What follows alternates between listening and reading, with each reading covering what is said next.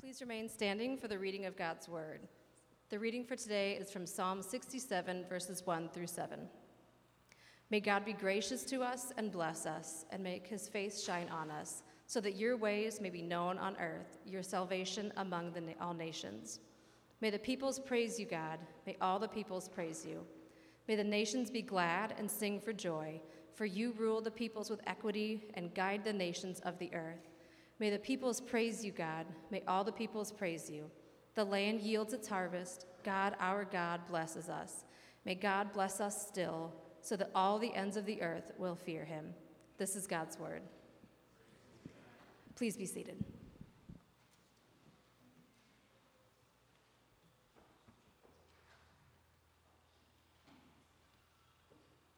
Well, good morning, church. For you that are gathered here, those of you that are tuning in at home, it's good to be here to focus on the Lord Jesus. If I've never met you before, I have an echo, and my name is Brian. I'm the pastor here at Trinity City Church. A couple of things to highlight before we pray and look at Psalm 67.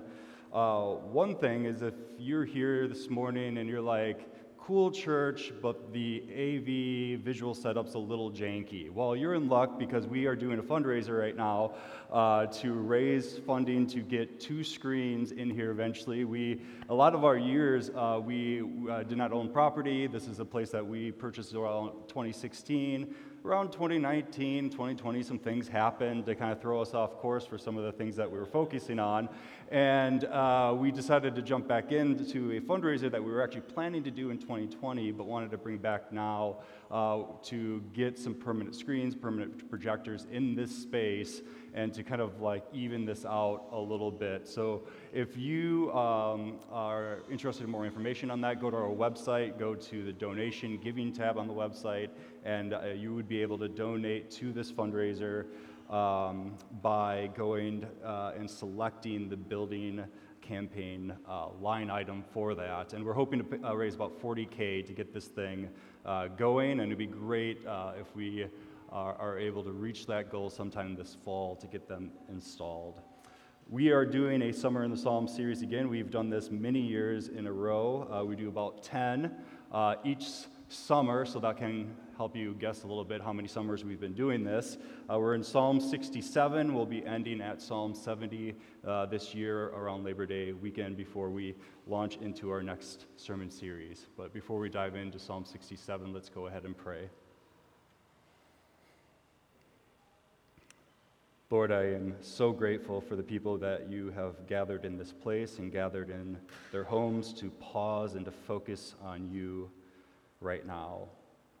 We come here with weary hearts, anxious souls that long to be satisfied in your glory, in the unity that you bring to all peoples, and in this gospel message that is going to extend and is extending to the ends of the earth. I pray, Lord, this morning that based on what you say in Psalm 67, we have a big and global reminder of the power of your gospel that will extend to every nook and cranny of this globe. We pray this in Jesus' name. Amen.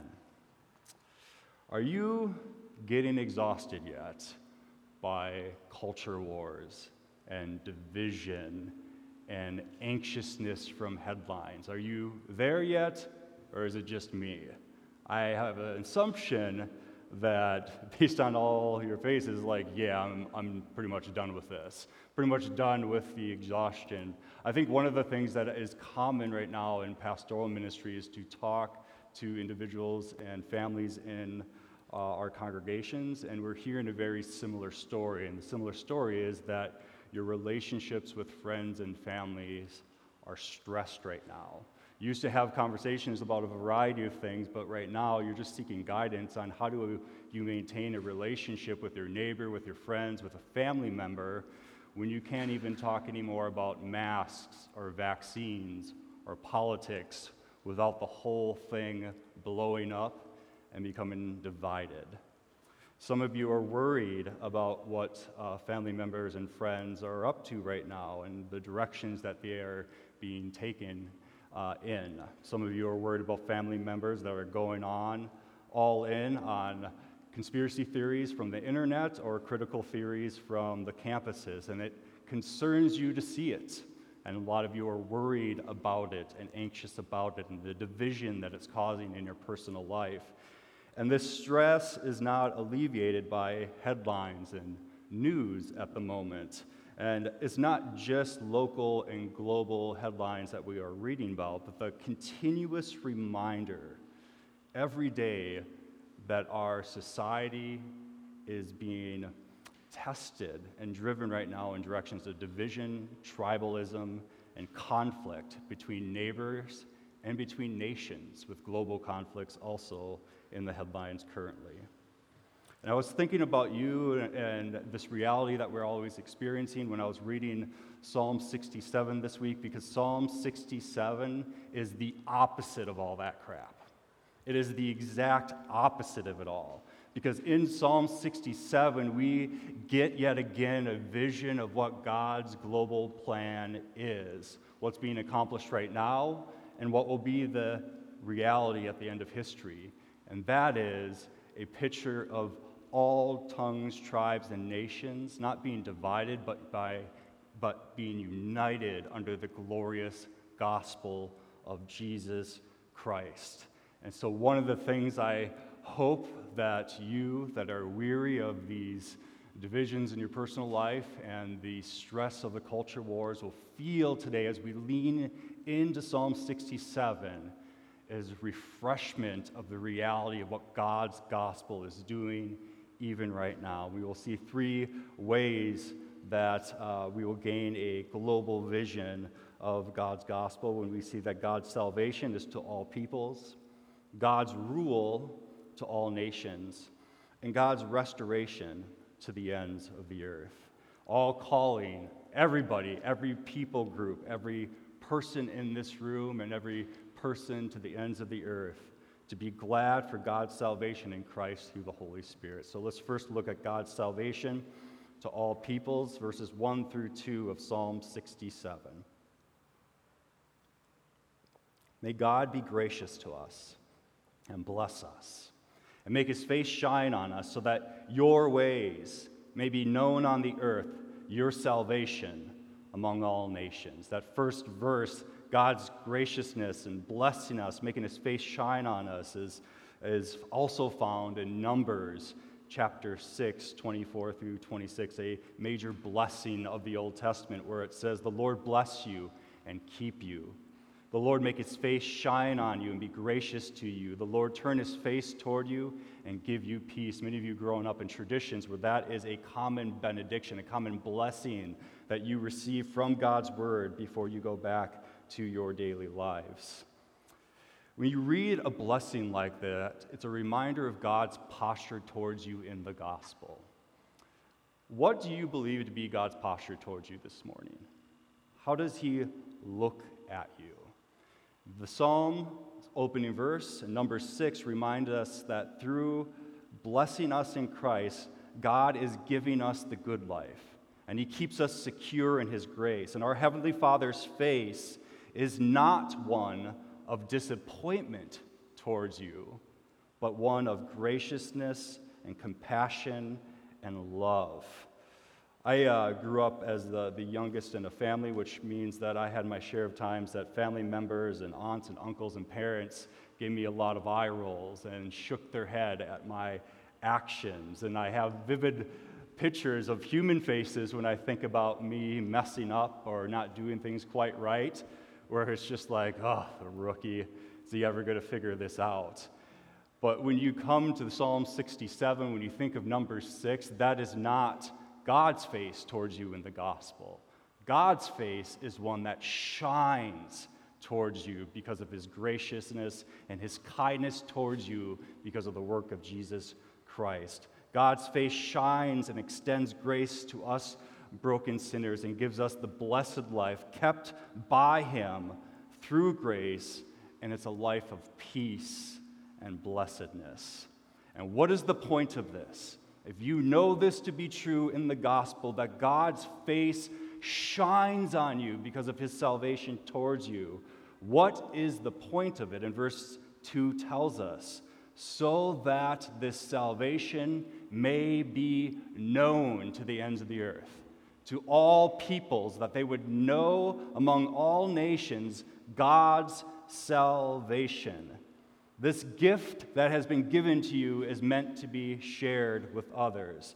This good news that you have heard is meant to be proclaimed to others. That's how the gospel being given to the church works. It extends to all peoples. It's like a rainstorm hitting the headwaters of the Mississippi, and the rain and blessing of that storm does not stay there, but it extends to different cities and counties and states. And so too, when we are saturated with the rains of the gospel of Jesus Christ in the church, we are just the headwaters, and it's supposed to extend out now to our neighborhoods, our city, and our world. That is the goal of the gospel.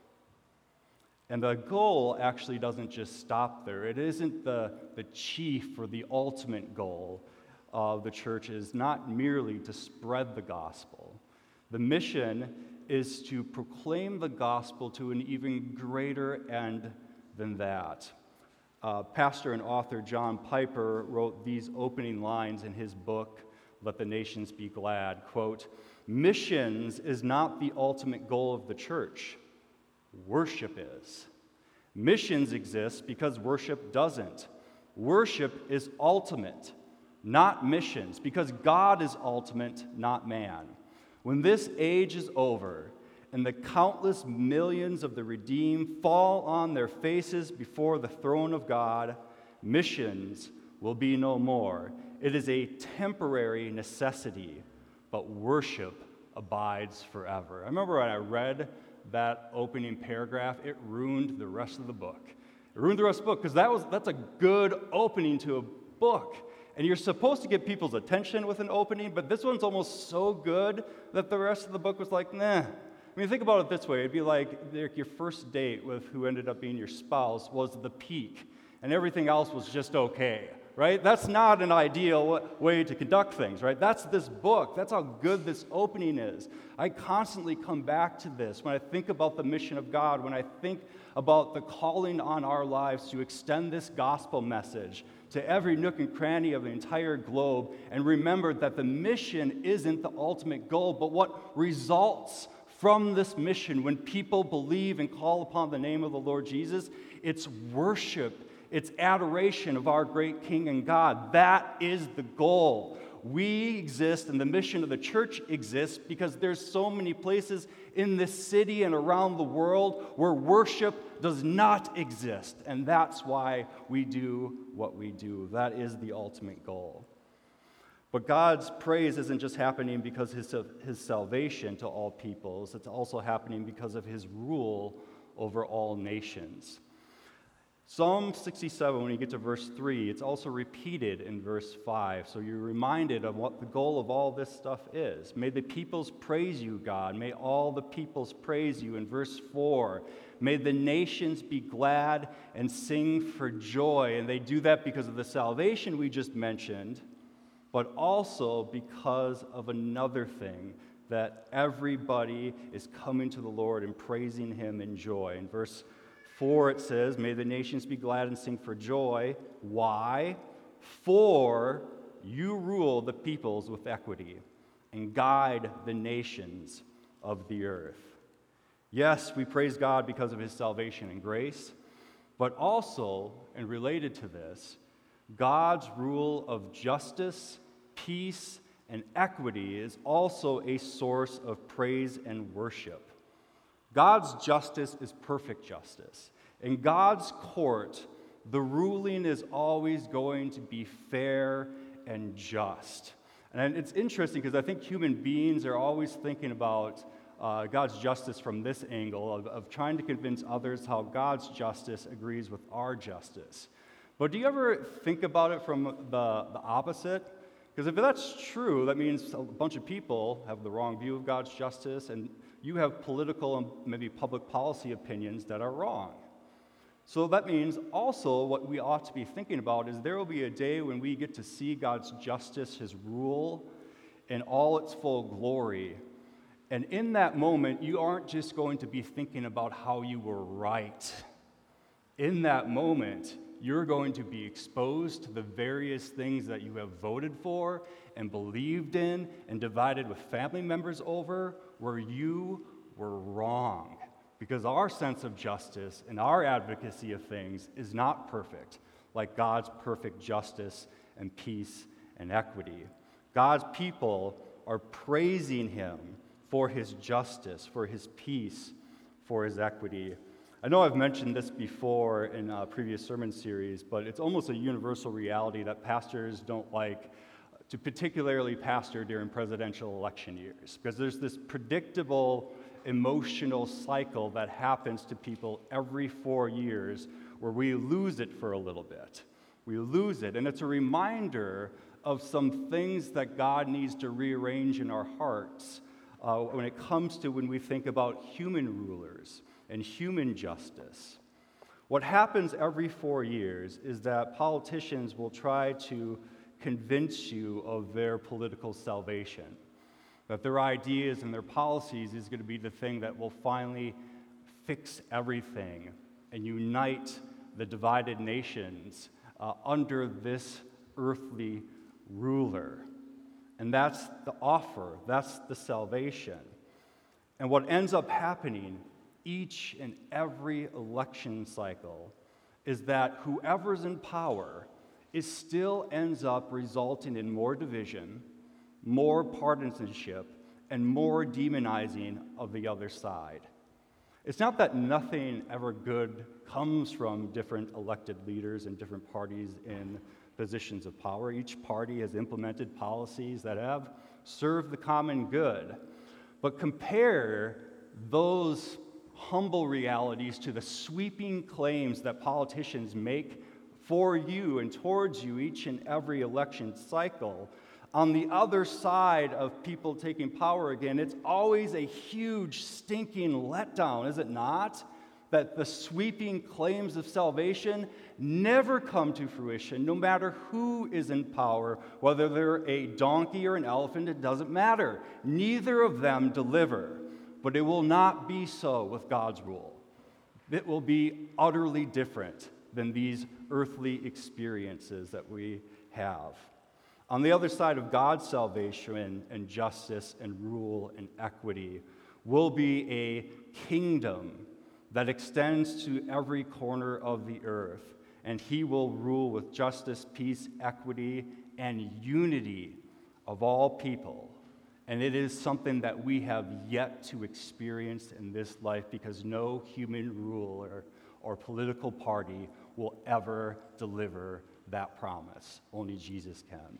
And the third reason we see that we are praising God from every corner of the globe is God's restoration that extends to the ends of the earth. Look at verses 6 through 7.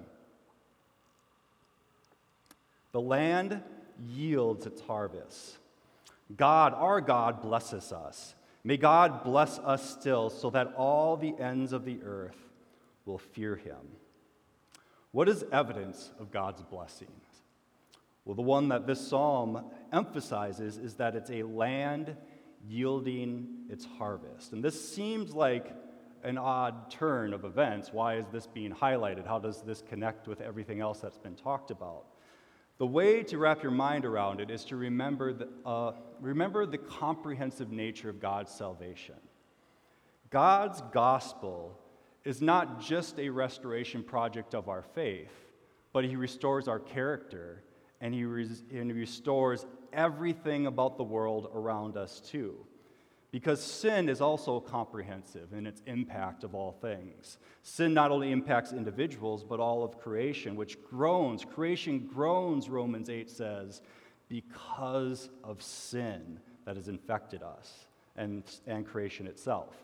That's why the giving and blessing of the land is such a big theme in the Old Testament, and it's fulfilled in the New Testament. Because the reality of our land, our work, our environments is that it is shot through with sin. Remember in the story of the fall that happens in Genesis 3, part of the impact of sin is described this way, where God says to Adam, "Cursed is the ground because of you. Through painful toil you will eat food from it all the days of your life. It will produce thorns and thistles for you, and you will eat the plants of the field." Sin cursed the land, but God's promise of restoration is a land that flourishes. And you have this picture that we have throughout the Old Testament, especially here in Genesis 3, where life and your work and your calling is much like a gardener, where you find yourself with a task to do in a garden, and what you want is that garden to flourish and benefit other people. But the frustrating thing is that thorns and thistles keep messing up your plan. As soon as you think that you are ahead of these things, you're not. They grow back. I'm recently reminded of this because we, as you know, moved into a new place, and the folks that lived there before had these, at one time, gorgeous gardens everywhere. There's like barely any grass in our yard or the backyard. And I just know myself, like I get frustrated with these realities, because anytime I've tried to manage a garden, it feels like as soon as I pull something out that's not supposed to be there, it grows back the next day, and I don't like it. I just want to hack it down with a lawnmower. But that's the frustrating reality. But it's not just about gardening that we experience that. All of our environments have their own thorns and thistles that are growing up in them. I'll give you some examples so you can wrap your mind around what I mean. If you're in construction, right now you might be dealing with the thorns and thistles of a shortage of good help and a broken supply and demand chain that is rising costs for your supplies. You could be a financial planner and you have thorns and thistles of managing other people's bad financial decisions, but also things like a global recession that could mess up these vocations. You could be a medical professional and you have the thorns and thistles of people's bad personal health choices, but then new variants that are giving rise to overwhelmed hospitals. All of our vocations, all of our environments have their thorns and thistles that are overwhelming our created world. Yet the day is coming when God will remove these things forever, and the land will be restored so it can flourish forever. And the end goal of this is stated a little bit differently to close Psalm 67. The text reminds us that, again, the goal of this restoration project is so that all the ends of the earth will fear him.